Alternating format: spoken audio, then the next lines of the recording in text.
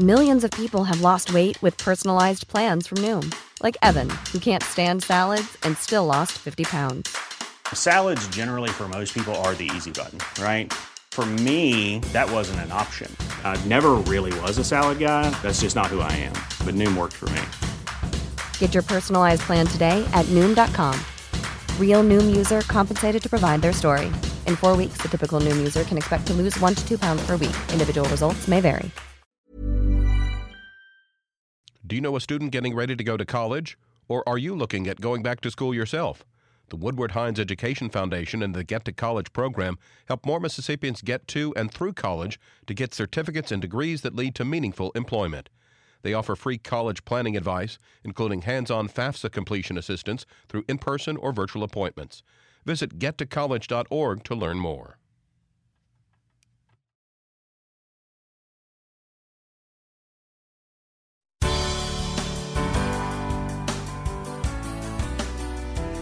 Good morning. It's 8:30 on Wednesday, November 9th. I'm Desiree Frazier. This is Mississippi Edition on MPB Think Radio. On today's show, Mississippi has a new member of the House of Representatives. We take a comprehensive look at the state's 4th congressional district. Then the midterms came and went without a competitive race. We examine what the outcomes say about policies and preferences. Plus, we look ahead to the 2023 election. This is Mississippi Edition on MPB Think Radio.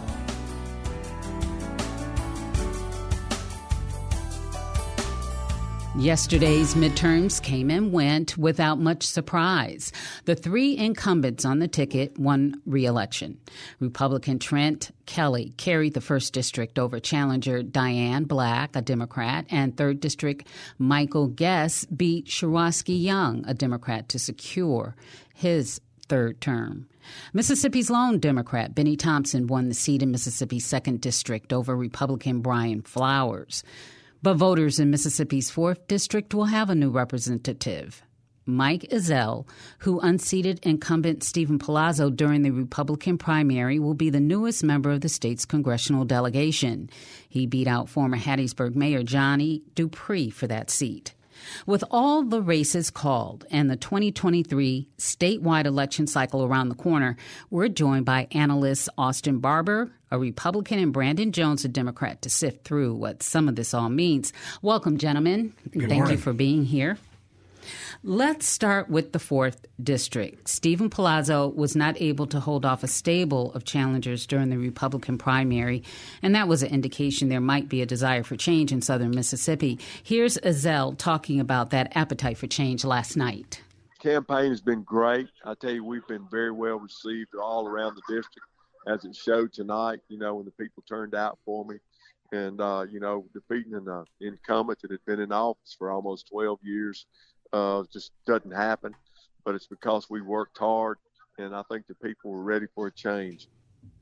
I'll start with Austin. What, if any, changes does Mike Ezell bring to the 4th District and to the state's congressional delegation? Yeah, listen, I think this is the theme for the day for me with Mike Ezell. Candidates matter. Okay, he's a good candidate. He's I don't want to say longtime sheriff. I don't know how long he's been sheriff of Jackson County, but at least 2 terms that people knew, people trusted, people liked. And that's what happened to Stephen, former Congressman Palazzo. I guess once you're a congressman, you're always a congressman. But that's what happened. Is Palazzo had sort of lost his touch with voters in the district, obviously Republican voters, because he lost in the primary, and that's what happened. Sheriff Ezell, now Congressman Ezell, I think is pretty well liked. Look, he's going to be a conservative vote. I don't see him taking he'll take 98% of the same votes that Stephen Palazzo did. But it is, what can he do for his constituents, whether it's constituent services, whether it's fighting for specific projects, education projects, healthcare projects, little local projects that really matter for mayors and supervisors. That is what is going to make the difference, I think, for Ezell versus Palazzo. And that'll be a steep learning curve for him. He's a longtime deputy sheriff. I should say, also a Pascagoula guy, just like me. I've known Congressman-elect Ezel for many, many years. He and I went to the same church together. His sister taught Spanish there at Pascagoula High School. Small world. Yeah, good folks. And look, congratulations to him. He didn't beat a slouch. Johnny Dupree is a long-standing elected official in Mississippi, one of the great mayors in Mississippi history in Hattiesburg for a long time, and ran very hard, but not a surprising outcome there. And to Austin's point, I don't think we'll see a whole lot of difference in terms of the vote. But one of the things that Congressman Palazzo was criticized for was those types of things that you were talking about: constituent services, accessibility, things like that. Perhaps citizens in District 4 being connected to the district. There. You know, Yeah. I mean that's a big thing. I mean, members of Congress, they represent 250,000 people, or maybe it's actually it's got to be way more than that, 500,000 people, because we have 4 of them in Mississippi. Do the math this morning for me, Brandon. Please help me here. But members of Congress can still be connected, mostly because of what they do for mayors, members of the city council, boards of supervisors, who are obviously immensely connected in their communities, these courthouses. So I think that was the problem with what happened with Palazzo, and we'll see how Ezel does. All right. Thank you. Coming up, the midterms came and went without a competitive race. We examined what the outcomes say about policies and preferences. This is Mississippi Edition on MPB Think Radio. The U.S. and the Holocaust documentary started a conversation about our country's role in a dark passage of human history, inviting us to consider how world events might shape or reveal our national character. Continue the conversation with us on November 15th at our virtual screening of scenes from the U.S. and the Holocaust, followed by a panel discussion with audience Q&A. The event is free, but registration is required. Visit mpbonline.org for details and to register. This is Mississippi Edition on MPB Think Radio. I'm Desiree Frazier. Mississippi entered the midterm election with Republicans holding a firm grip on 3 of the state's 4 congressional seats. It will stay that way, as the AP has called races for incumbents Trent Kelly and Michael Guest, as well as newcomer Mike Ezel, as you heard. Benny Thompson, the lone congressional Democrat, also won re-election. None of the 4 races were particularly close. When all the votes are tabulated, each winning candidate will likely carry at least a 30-point margin in their respective races. Brandon, let's start with you. What conclusions can we draw looking at the midterm election? There were no truly contested races. Why? Yeah, well, I think you can thank the way that we draw our congressional districts for that. You know, gerrymandering is real. They're drawn to affect political outcomes for the folks who are in elected office. And, you know, this latest round of district changes here, the most significant change was to Congressional District 2, Congressman Thompson's district, which now goes down the length of the western part of the state. But it looks like he has managed to come out of that without too much change in terms of the outcome. But what I see is that Mississippi reflects much of the rest of the country in terms of people going into last night expecting huge change, didn't get it. This was, typically our off-year midterm elections are really bad for the party in power. And so there was an anticipation that you would have a red wave. And certainly Mississippi remains bright red. But what we didn't see was this wholesale change, incumbents getting beat, folks getting run out. It just was not that dynamic of an election. I think some folks were thinking it might be kind of more of the same, and the same was true here in Mississippi, albeit with different things at stake. Yeah, I don't know that anybody thought that was going to happen in Mississippi. But I get your point, though. Your point is people are angry, voters are angry. There's no question about that. What are they mad about? Well, they're mad about a lot of things. I think there's no question, first and foremost, they're mad about inflation. That's the number one thing on the list. Crime. Those on the left are mad about abortion. But those are the 3 big issues to me that are driving voters' intensity. But in Mississippi, I don't know. Also, I think preserving democracy turned out to be a winning message last night across the country. I don't think that's at the top of. That's not on the top of anybody's list when a pollster calls. It should be. I'm not saying it shouldn't be. It should be, but I think the other issues that I brought up. But listen, in Mississippi, I thought Brandon was going to go in a different direction because he says Mississippi he sort of looks a lot like the rest of the country, and then he said something else. But I will take his sentence a different direction.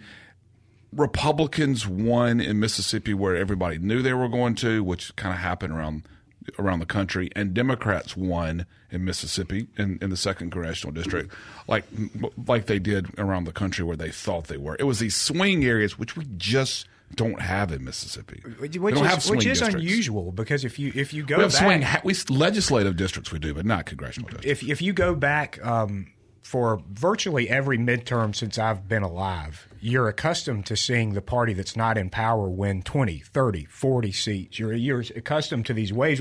We call it waves, but really it's just an every 4-year off-year occurrence. I mean, it just happens. American voters have a history of trying to establish some type of balance up against a party that's in the White House. And so it is a historically unique election in the sense that did not happen for the first time since 2002. And in 2002, we were just coming out of 9/11. It was a very different national atmosphere. And this time around, you don't have this wide sweeping change in terms of how Congress is going to be. Well, we're going to have a new Republican majority in the House. I mean, maybe, but Kevin McCarthy's going to have to manage a very narrow majority, question. And he may not. I mean, we say Kevin McCarthy, we think maybe some Republican will. It's going to happen. I mean, I don't see anybody saying that there's not going to be a Republican majority. Not mathematically impossible. Well, of course, not nearly as big as many thought. But that's going to happen. So we didn't get the red wave, but Republicans remain favored to win a majority in the House, as you mentioned, Austin, but not by as large a margin. And there is a strong possibility Democrats will gain a seat or two in the Senate. Messaging, a key factor. And in Mississippi, the Republican incumbents were in lockstep with their messaging. Let's take a listen. We've seen that by using just Democrat bills, the Democrats have added over $3 trillion into our economy. That has caused inflation to spike to 8.5%, at times 9%. We've got to reopen up our natural lands, whether it be national forests, whether it be Gulf drilling, so that we can produce more energy domestically. Under President Trump, we were energy independent, and we can get there again. His name's Joe Biden. I mean, he's intentionally driven up the prices of gas. He has intentionally spent more money than we've ever seen in the history of the world, and he is tone deaf to the cries of the American people. Now, that was Republicans Michael Guest and Trent Kelly. Both voted against the certification of the 2020 presidential race. Both have curried favor with former President Donald Trump. This strategy appears to play well in our state. 3 Republican winners carried nearly 40 points in their margin of victory. But based on what we're seeing nationally, especially among young voters, they poll prioritizing the right to an abortion and the preservation of democratic institutions. What do you think about how long this messaging can go on that Republicans are using right now, Austin? I'm not sure I quite understand what your question is. What is the shelf life for the platform? The shelf life for the platform for having Trump out front. Well, listen, I think it was a bad night for Trump. That's just the honest truth. I mean, if you look at, in my opinion, if you look at the clear winner Republicans nationally, it's Ron DeSantis. I mean, the guy won. He beat a former. He beat a very serious candidate in Florida by 20 points. By 20 points. Republicans are going to pick up, I think, 4 new seats in Congress in Florida. I think he's the guy right now who's the front runner for the Republican nomination in 2024. But there have been a lot of front runners 2 years out who just didn't survive. So we'll see what happens. But listen, for Republicans, here's what matters: nominate good people. Have strong Republican governors. We have that. The nominee for Republican governor in New York, New Hampshire, Georgia, Florida, Ohio. Those are states Republicans did really well. And then you may say, well, Herschel Walker didn't win. Well, Herschel Walker's going to a runoff and probably will win a runoff. And it's because of what Governor Kemp did to get him to that point. If it wasn't for Brian Kemp in Georgia, Raphael Warnock would have won last night. Wasn't it Senator McConnell who said there was a lack of good Republican candidates?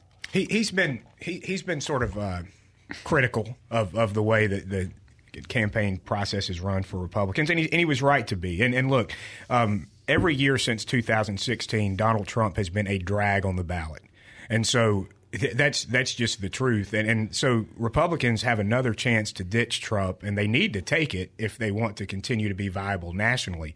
Now, we heard Congressman Guest, Congressman Kelly.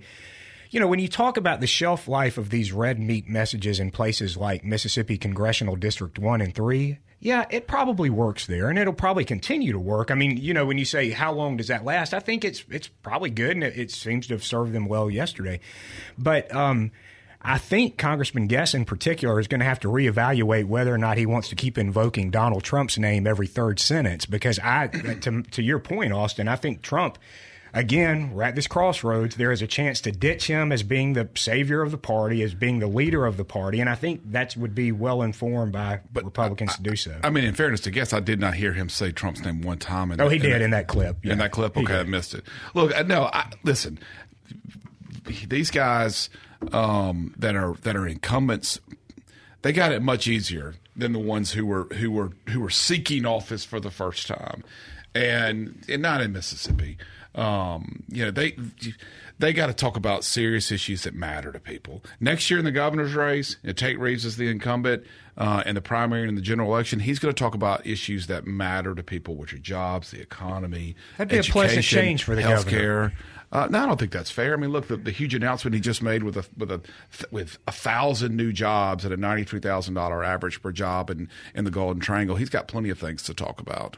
All right. Benny Thompson, who's held his seat since 1993, is chair of the House Homeland Security Committee and the January 6th Committee, and he spent some time last night highlighting the importance of the democratic process. Let's hear what he has to say.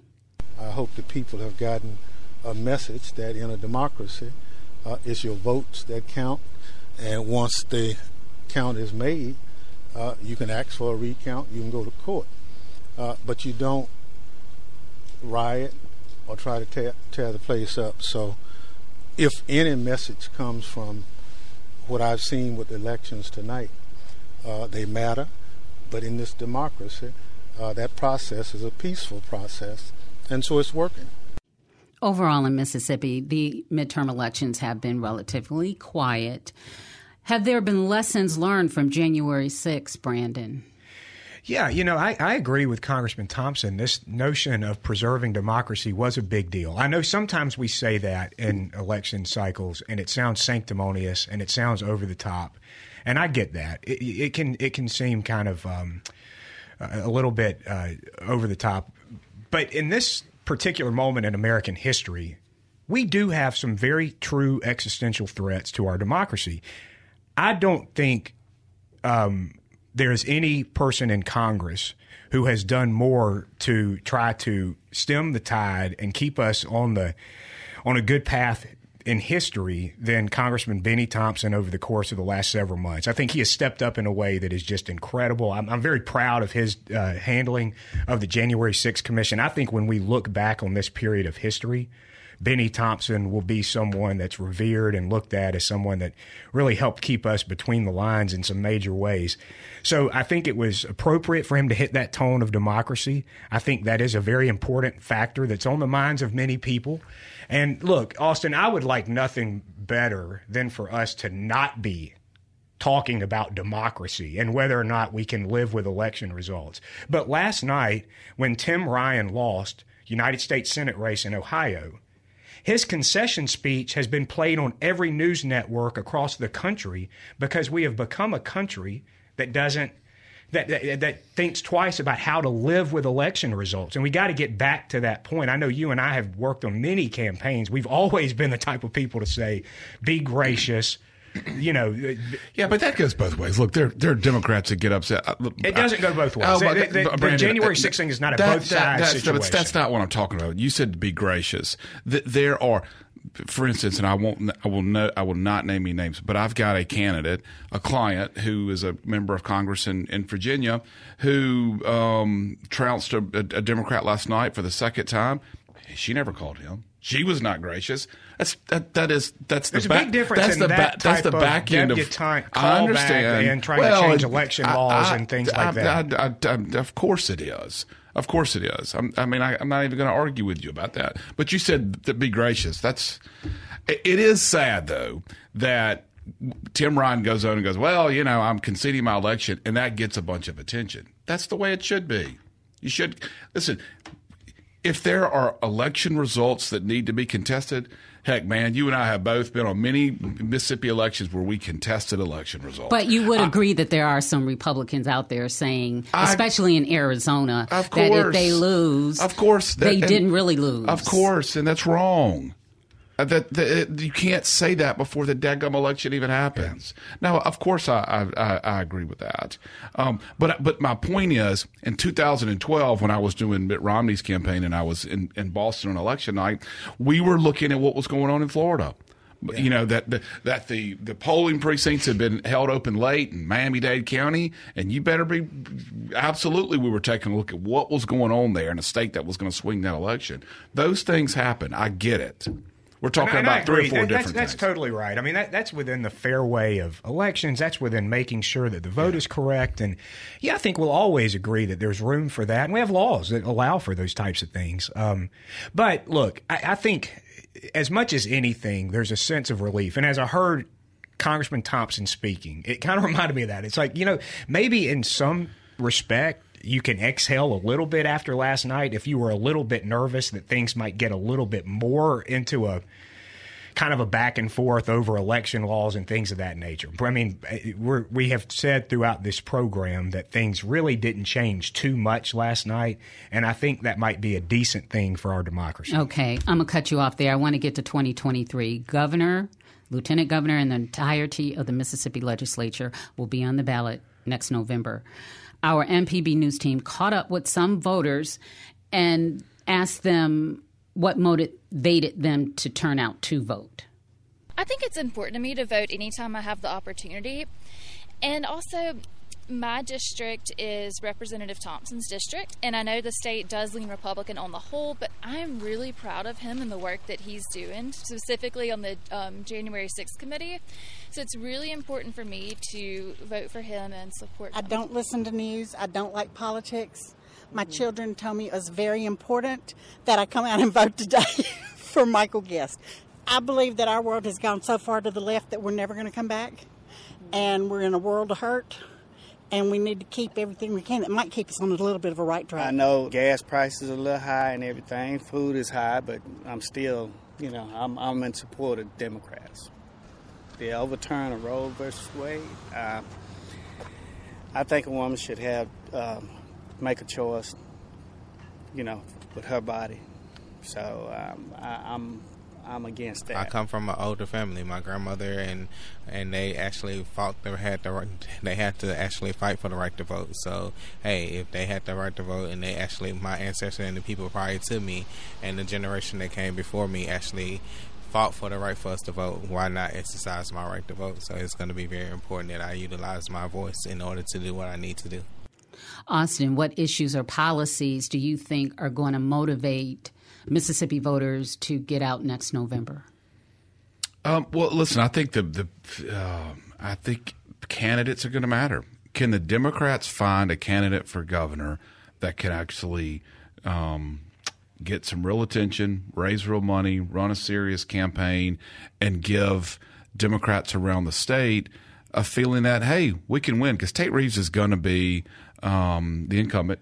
He's going to be well-funded. He's going to have a good record to point to, and he's going to be very difficult to beat. That's what matters to me, to answer your question, is will the Democrats be able to find somebody at the top of the ticket? Because that was the story yesterday. The top of the ticket either helped Republicans or hurt Republicans, whether it was Pennsylvania and Maryland, where they just got crushed, or whether it was New York and Florida and Iowa and New Hampshire and Texas and Georgia, where it helped Republicans. That's the big question. Because if you're a legislator running for re-election or challenging an incumbent legislator in Mississippi next year, it's going to matter whether you have Tate Reeves on your leading the ticket or a former truck driver leading the ticket. It makes a big difference. What about the issues? Yeah, so I agree with Austin. But I think when we think about issues, I think, look, Dobbs does matter. We've seen Dobbs make a difference in places like Kansas. We've seen Dobbs make a difference in places that you wouldn't expect. And I think Mississippi is the same way. Look, these issues related to women and families are going to be on the ballot. And so I think that will resonate with voters in Mississippi. I think it resonates with voters everywhere, regardless of what the political dynamic is. So a good candidate who touches on the issues. We know one is abortion. What are some education, others? Healthcare, and money usually factors. Sorry, I couldn't get that. It gets in there. It's the leading issue, and because we have no idea where the economy will be at this time next year, we have no idea. That's going to drive it. But you've got to have a candidate who can deliver those messages to the voters, whether it's in a 30-second ad or in a speech or in an interview like we're doing right now. That's what matters. And can the Democrats find that person? And by right, the Democrats haven't been able to come up with candidates who have been able to pull that kind of crowd or get that base behind them. Although we are in a conservative I think that used to be Republican true. state. I think Mike Espy and Jam Hood would Mike argue Espy with you. still lost. That's right. We haven't gotten over the hump, but they were still good candidates. Jim Hood still lost. Well, yeah, after he won 5 times statewide. So, I mean, yeah, the point is, though, you have to have good candidates. There's no question about that. And there will be good. I think there will be good candidates. I don't know. I'm not working with any of them. I think Brandon Presley, the Public Service Commissioner from North Mississippi, would make a great candidate. He's a political athlete, and he's an incredible communicator. Public Service Commissioner. That's right. And I think he could be a candidate. I don't know if he is going to be a candidate, but if he were, and I were Tate Reeves, I would take that very seriously. Would you consider him a formidable candidate for Republicans? Priestley? As a Democrat nominee, yeah, I think so. I mean, he's proven he can raise money. Listen, I look at Brandon here. I think can he motivate African American voters, particularly in Hinds County? Can he do that? That's going to be his big issue, and we'll see. We'll see. But I think Brandon, not this Brandon to my left, but if Brandon Presley decides to run, yeah, he will be. But Tate Reeves is definitively the favorite in that race, no question. Yeah, I mean, look, incumbency has its advantages. He would go into that race as a heavy favorite, and that's just going to be the case no matter who the opponent is.